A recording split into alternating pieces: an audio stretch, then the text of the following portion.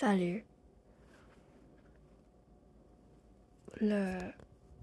L'application que j'utilise pour faire ces podcasts s'est changée à Spotify Podcasters. Et avant ça, c'était appelé Anchor. Je ne sais pas si pourquoi ils ont changé à un nom différent. Mais c'est intéressant car maintenant, quand je regarde le bouton de l'application, c'est exactement le même que Spotify, seulement c'est la couleur est violet au lieu de verte. Alors aujourd'hui, j'ai écrit une liste de choses que je veux parler à propos. Je ne sais pas quand je vais arrêter de faire les épisodes de Practicing French, car c'est vraiment pour me pratiquer l'oral. Mais je sais pas si je vais arrêter un jour ou si je vais avoir comme Practicing French like 1 million parce que je mets les nombres, alors vous pouvez voir combien d'épisodes que j'ai fait depuis l'épisode que vous écoutez. Alors je pense que je suis maintenant à 16. Ça c'est le 16e épisode de moi qui pratique le français. Alors je sais pas si je vais arrêter ou je vais continuer à le faire pendant toute ma vie. Alors la première chose que je vais vous parler est l'anxiété. Alors pour moi, je pense que la plupart de mon anxiété est l'anxiété sociale. Je pense car je ne suis pas diagnostiquée avec un médecin, mais j'ai beaucoup d'anxiété dans les situations sociales qui sont très normales, comme jour à jour. Alors même quand j'ai commencé au début, quand j'ai commencé ce podcast, j'ai eu beaucoup d'anxiété juste en pensant que les personnes vont m'écouter. Mais maintenant, c'est beaucoup mieux. Et je pense pas que j'ai de l'anxiété quand je fais ce podcast, car c'est très intéressant, car je parle à vous, mais je ne sais pas ton personnalité ou quel type de gens m'écoute. Mais je peux parler et vous m'écoutez, mais je ne sais pas les détails de la personne qui écoute et vous ne pouvez pas vraiment m'avoir une conversation. Alors, je n'ai pas beaucoup d'anxiété en faisant ça, mais j'ai plus d'anxiété à les autres choses, comme quand je parle à des étrangers, ça me donne beaucoup d'anxiété. Je ne sais pas pourquoi. Quand je dois présenter quelque chose, alors si tout le monde me regarde, je ne sais pas comment le dire, mais oui, c'est comme je suis le centre d'attention. Quand je suis le centre d'attention, ça me donne beaucoup d'anxiété aussi. Et pour moi, c'est un grand problème, car ça me fait que je n'aime pas faire ces choses, car c'est très épeurant, car ça me donne beaucoup d'anxiété. Et je ne sais pas vraiment comment résoudre ce problème, car je pense que j'ai seulement eu beaucoup de ce problème après le COVID, parce qu'avant la COVID, j'allais à l'école et je n'étais pas trop peur de parler à des gens nouveaux. Mais après le COVID, c'était très dur et ça me donnait trop d'anxiété. Maintenant, c'est un petit peu mieux de l'année dernière. C'était très mal, mais c'est mieux. Alors, il y a encore un petit peu de l'espoir pour le futur. Mais pour maintenant, c'est un gros problème. Car, par exemple, aujourd'hui, je devais faire un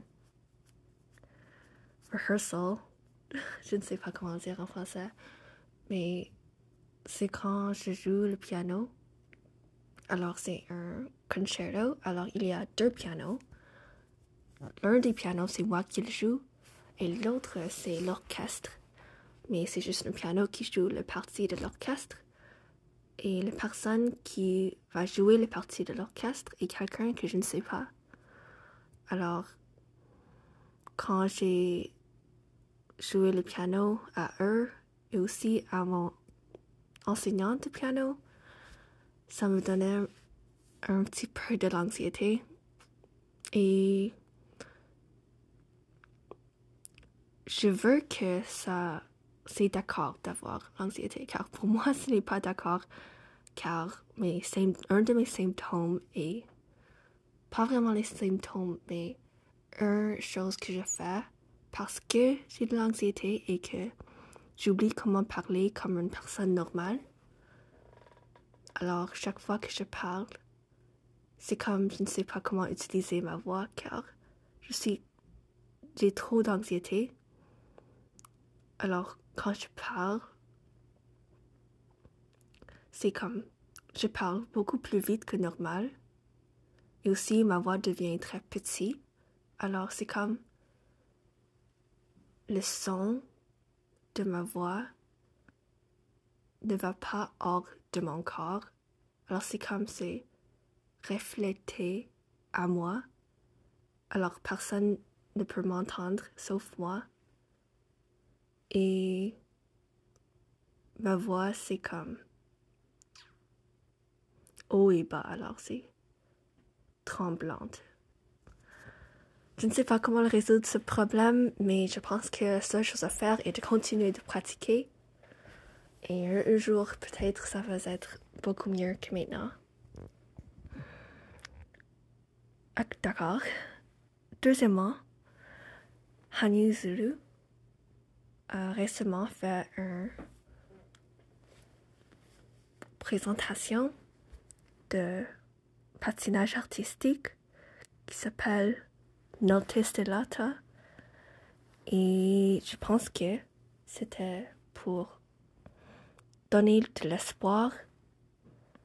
Et il voulait vraiment qu'on sache une partie de lui qu'il n'a pas nous montré.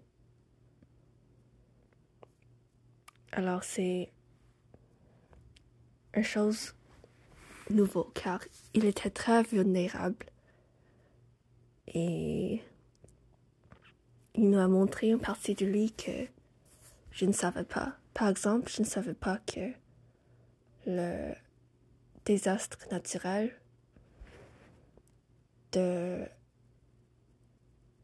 2007, je pense, peut-être, à peu près ce temps, ça lui a affecté beaucoup. Et je ne savais pas combien ça a lui affecté jusqu'à maintenant quand j'ai regardé la présentation.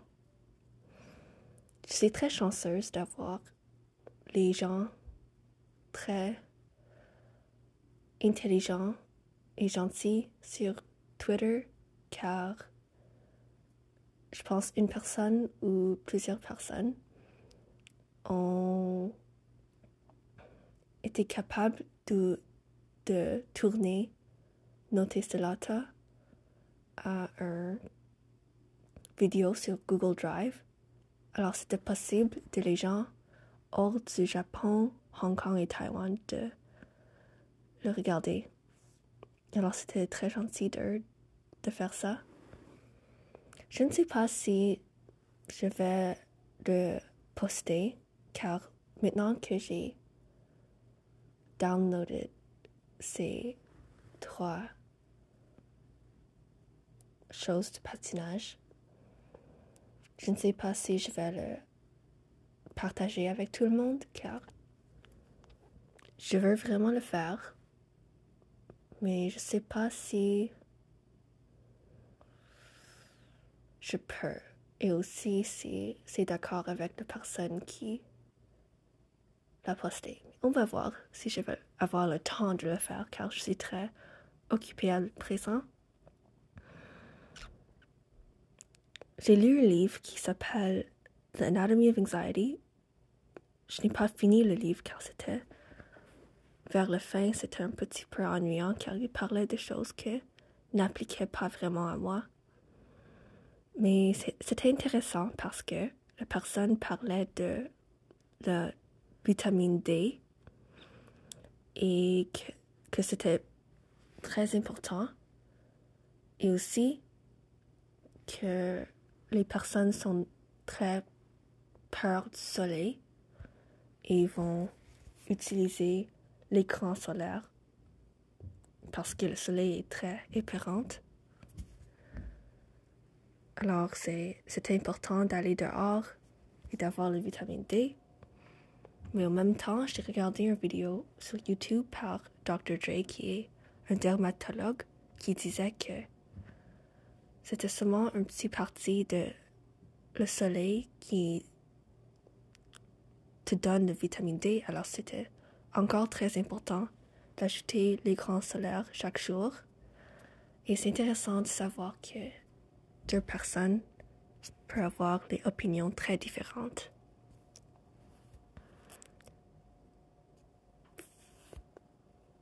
Finalement, je vais vous parler d'un drame en coréen que je suis en train de regarder, qui s'appelle The Glory. C'est très intéressante, mais aussi confusante, car parfois, dans l'histoire, je ne sais pas comment les personnages savent ce qu'ils savent, car ça ne montre pas tout, et même s'il le montre, je ne suis pas trop perceptif avec ces choses. Mais c'est un bon drame, et je le vous recommande beaucoup. Je dois partir, alors je vous verrai la prochaine fois.